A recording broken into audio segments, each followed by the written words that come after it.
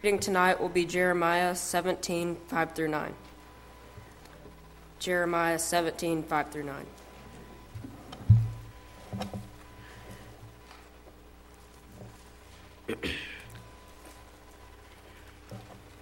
This is what the Lord says. Cursed is the one who trusts man, who depends on the flesh and his strength, and whose heart turns away from the Lord. He will be like the bush in the wastelands. He will not see prosperity when it comes. He will dwell in parched places of the desert, in a salt land where no one lives.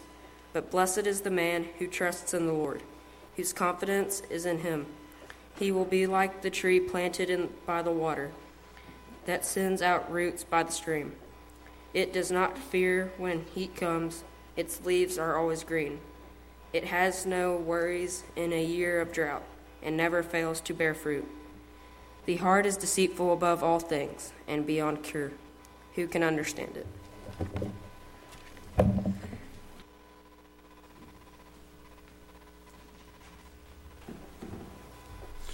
Good evening. Thank you, Reagan, for reading the scripture. Brothers and sisters of Christ, I love you all. And before I get to my lesson, I just want to say, on behalf of all of us seniors, thank you for supporting us and helping us grow in this lovely church. Tonight we're gathered to congratulate the graduation of 6 seniors, myself included. And I just this is something I wanted to do. I wanted to give a sermon, kind of give us kind of a warning of what to do and what not to do out in the world. Graduates of Broadway, very soon we're going to be embarking on a new journey in our lives. The paths we choose will either lead us to a home of eternal reward or a place of eternal punishment. We must choose wisely the direction we must go if we want to be in the presence of our Lord. The Bible has set forth for us a standard and what we should believe and how we should live to accomplish this most important goal. But the world would have us believe that there are other paths that are just as good as those found in the Word of God. Tonight, as we prepare to begin this new journey, I want to talk to you about the dangers of what the world would want you to believe. First, the world would want you to believe that you don't need God in this journey of life. Why? If they can plant a seed of doubt about God, they have taken the power of the gospel away. If they can get you to think that you don't need God, that's how you're going to think the rest of your life. People who don't need God often become their own God. They rely on their own strength. I was like, I don't need God. And as Reagan read for us in Jeremiah 17, 5 through 9, thus saith the Lord, cursed is the man who trusts in man, and makes flesh his strength, whose heart turns away from the Lord. So pretty much, if you have faith in man, it's really not going to strengthen you all that well. You might get strength for, I don't know how many years you live on this earth, but when it comes to eternal life, your soul is not a bargaining chip. That's something you cannot give away.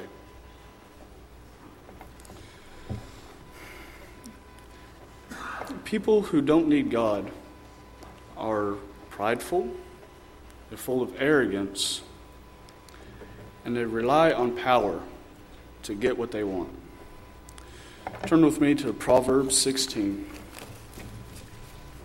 Proverbs 16.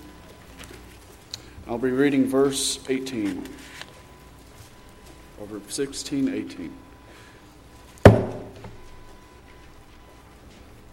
Pride goes before destruction, and a haughty spirit before a fall. Pride will destroy anything and everything that you stand for. It will give you a Superman mentality. You will feel invincible, or so you thought. The only problem with a Superman mentality is that there's always Lex Luthor and there's always kryptonite. Now, some of you might not get that. Of course, I'm a comic book fan. So Superman is one of my favorite heroes. He's strong. He can fly. He can shoot laser beams out of his eyes. But his only weakness is a rock. But our weakness is not a rock. Our strength is the rock. Turn with me to 1 Corinthians 1. 1 Corinthians 1, and I'll be reading verse 27. And it reads, "But God chose what is foolish in the world to shame the wise. God chose what is weak in the world to shame the strong." Whatever idea you have going through your mind, you're going to be humiliated. Everybody's going to be brought down to the lowest level when it comes Judgment Day. Next, the world would have you believe that the secret to success in this new path is money and material gain. You may have heard the phrase, money is power, money is love, money is strength. Yeah, but temporarily. Money makes you happy for a little while. Turn with me to Ecclesiastes. Ecclesiastes 5.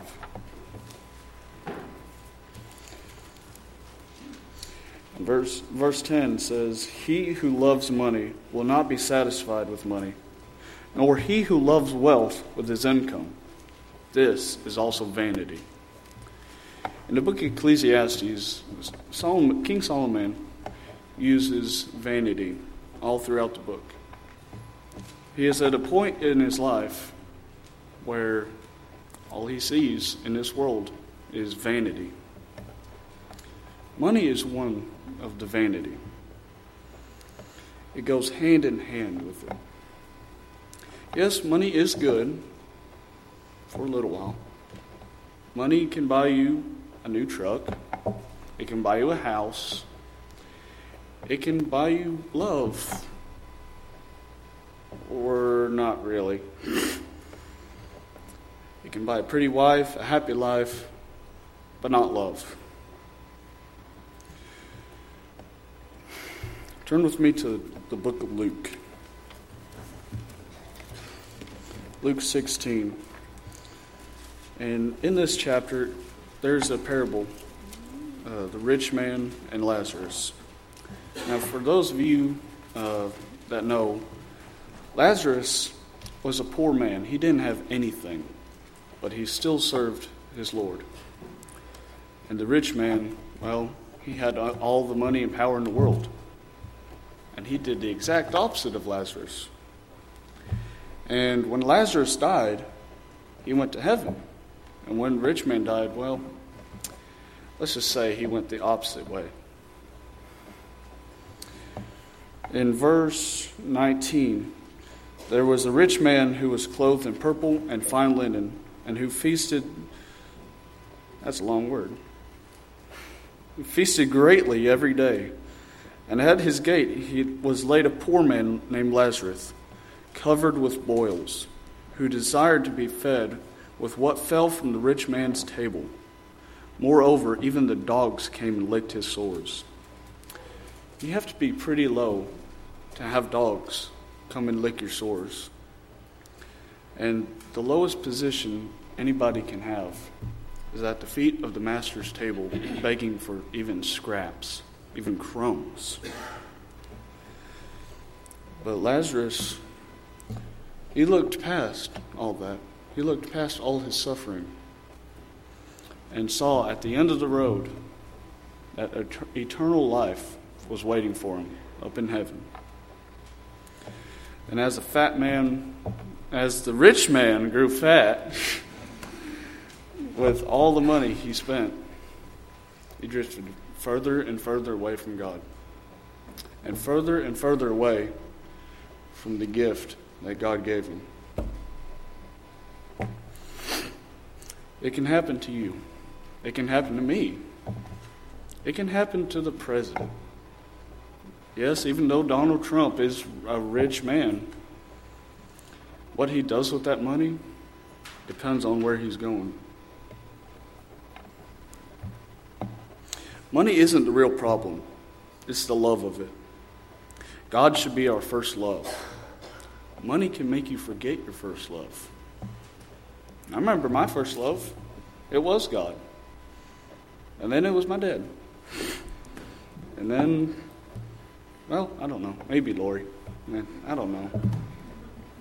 And then that. And then these guys right here. Stop staring at me, Jacob. God should be our first love before anything else. If you put anything before God, He's not going to acknowledge you. Turn with me to Matthew 6. Matthew chapter 6 and verse 21 reads, "For where your treasure is, there your heart will also be." Where do you want to go when you die? Do you want to take the stairway to heaven or the highway to hell? For those of you who know music, for those of you who know music, you get what I'm saying. Stairway to heaven is, well, it's a long way up there. It takes a lot of effort to climb stairs. It really doesn't take that much effort to hit the gas pedal and gun it down the highway. So, just think about that. The world will also tell you to make sure to travel the road of social acceptance and political correctness. Whew. This is a really sensitive subject here. Political correctness. I don't like it, to be honest with you. I need to conform to the people around me. I need to make sure I don't offend anybody. Really? Do you care that much about people that you'll lose your soul?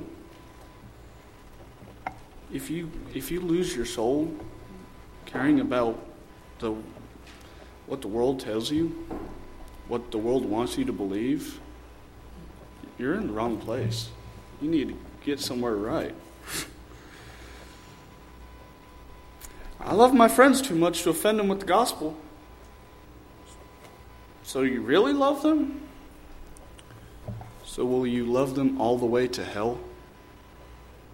If you love your friends, teach them about the gospel. Don't just say, it's a sensitive subject to them. No. If you want your friends burning in hell,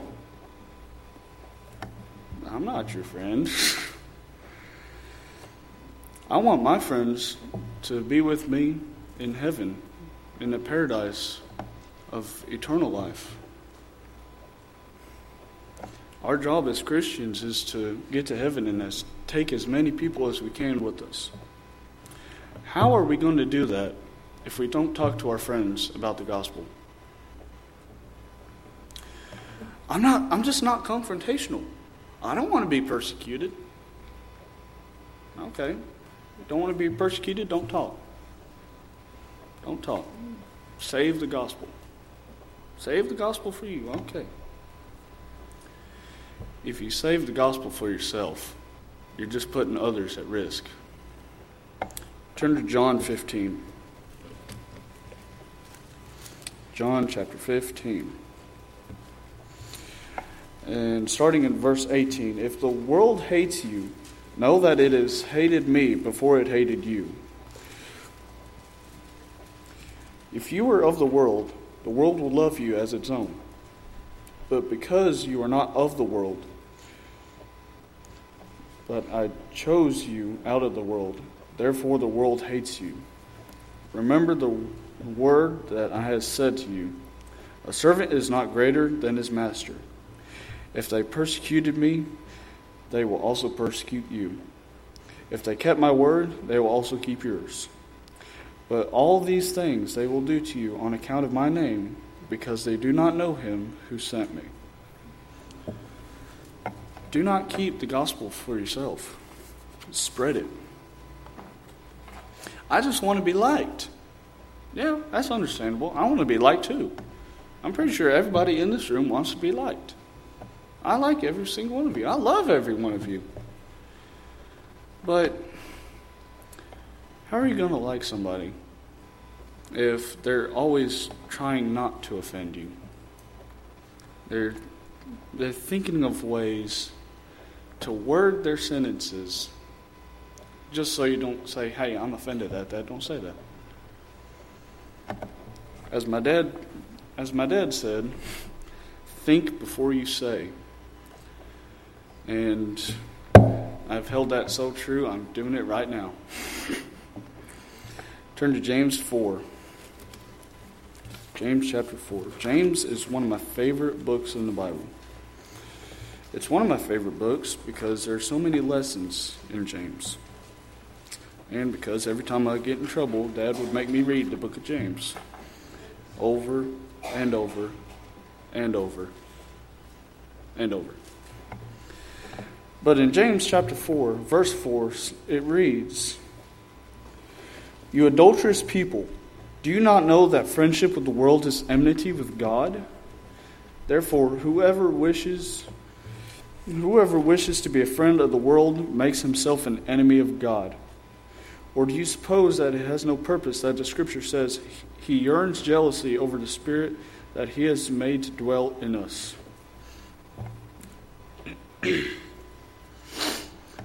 Don't be friends with worldly people, and if you do make friends, try to show them the right path.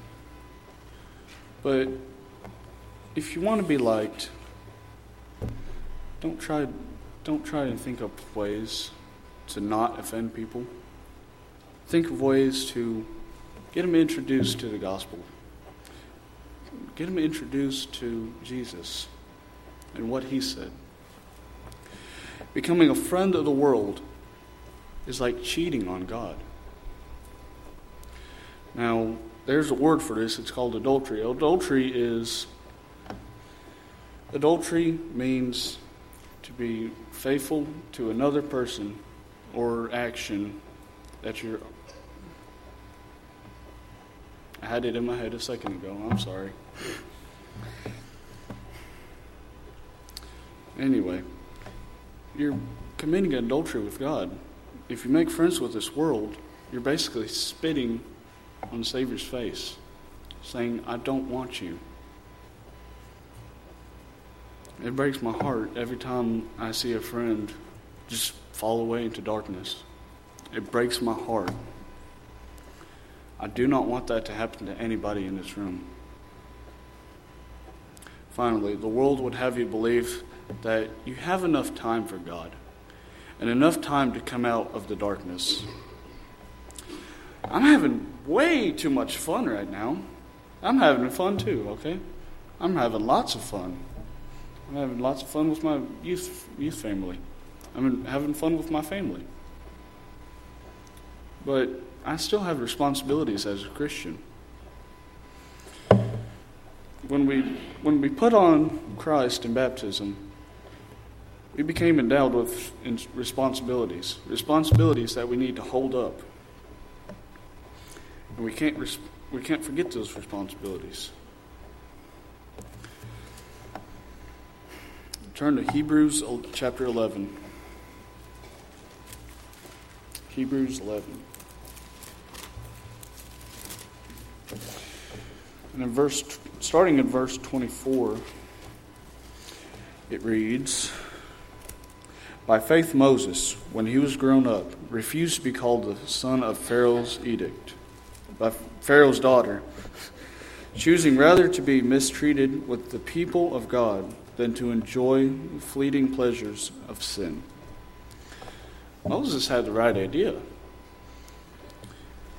Yes, it was tempting to go have fun. You can have fun, but not too much. Moses was one of the greatest men who ever lived in the history of the world. He had the right idea. He wanted to follow God so much, he became dedicated to him. We must choose whether or not to have more comfort in this life or more fun, whether or not we want to be comforted in heaven one day. Okay, time for excuses. I'm too busy with work, kids' soccer practice, family events, baseball tournaments. The list of excuses is a bottomless pit. Aren't we thankful Jesus the Christ didn't try to make excuses for going to the cross? Do you think your excuses will be any more acceptable than a rich young ruler? Now is the time to follow Christ. The story of the rich young ruler. This rich and kind of foolish young ruler, he stored up barns of just stuff. And he made more barns of stuff. And God came to him and said, "You foolish person, your soul is needed of you this night." And that's where he went. He went to hell. When we get in the place of darkness, sometimes the light has become so diminished in our eyes that it is next to impossible to come back. When you realize you are headed towards the darkness, turn back that very moment. If you are not careful, the darkness will overtake you. Have you ever been in a desert where it's just flat for hundreds of miles? I haven't. But you see a light over in the distance, and it's so tiny, so faint, that you can hardly see it. And if you keep going this way, it gets smaller and smaller and smaller. But if you get closer to it, it gets bigger and bigger. We need to get our lights bigger. Christ has already paid for your sins once. He's not going to be crucified again just so you'll finally get it. Let's not take for granted the sacrifice in which he made for us. If we remain in the light, there is no danger. Choose to go off in the darkness, and before long, you will hear the chomping of teeth. It doesn't seem possible that we seniors are about to enter this new world of adulthood. I don't know about you, but I'm a little nervous myself. However, I know that if we all choose to focus our lives on what God would have us to believe and forget about what the world would have us believe, that our life's journey, no matter where it takes us, will ultimately lead to our home with God. If we have accomplished that, we will have been counted successful. It's the only thing that truly matters in this life. Don't forget, the most important goal is to get ourselves to heaven and to take as many people as we can with us. Tonight, if you are here and your path has taken you away from God, I beg you to please come back, to reconsider the road you're on. Out of all the paths you will take in your life, the one that will matter the most is the one that leads through the gates of heaven. If you're not on that path, I urge you to get on it. If you like to repent of your sins and put on Christ tonight in baptism, nothing would please me more. If I or we at this congregation can help you in any way, please come forward as we stand and sing.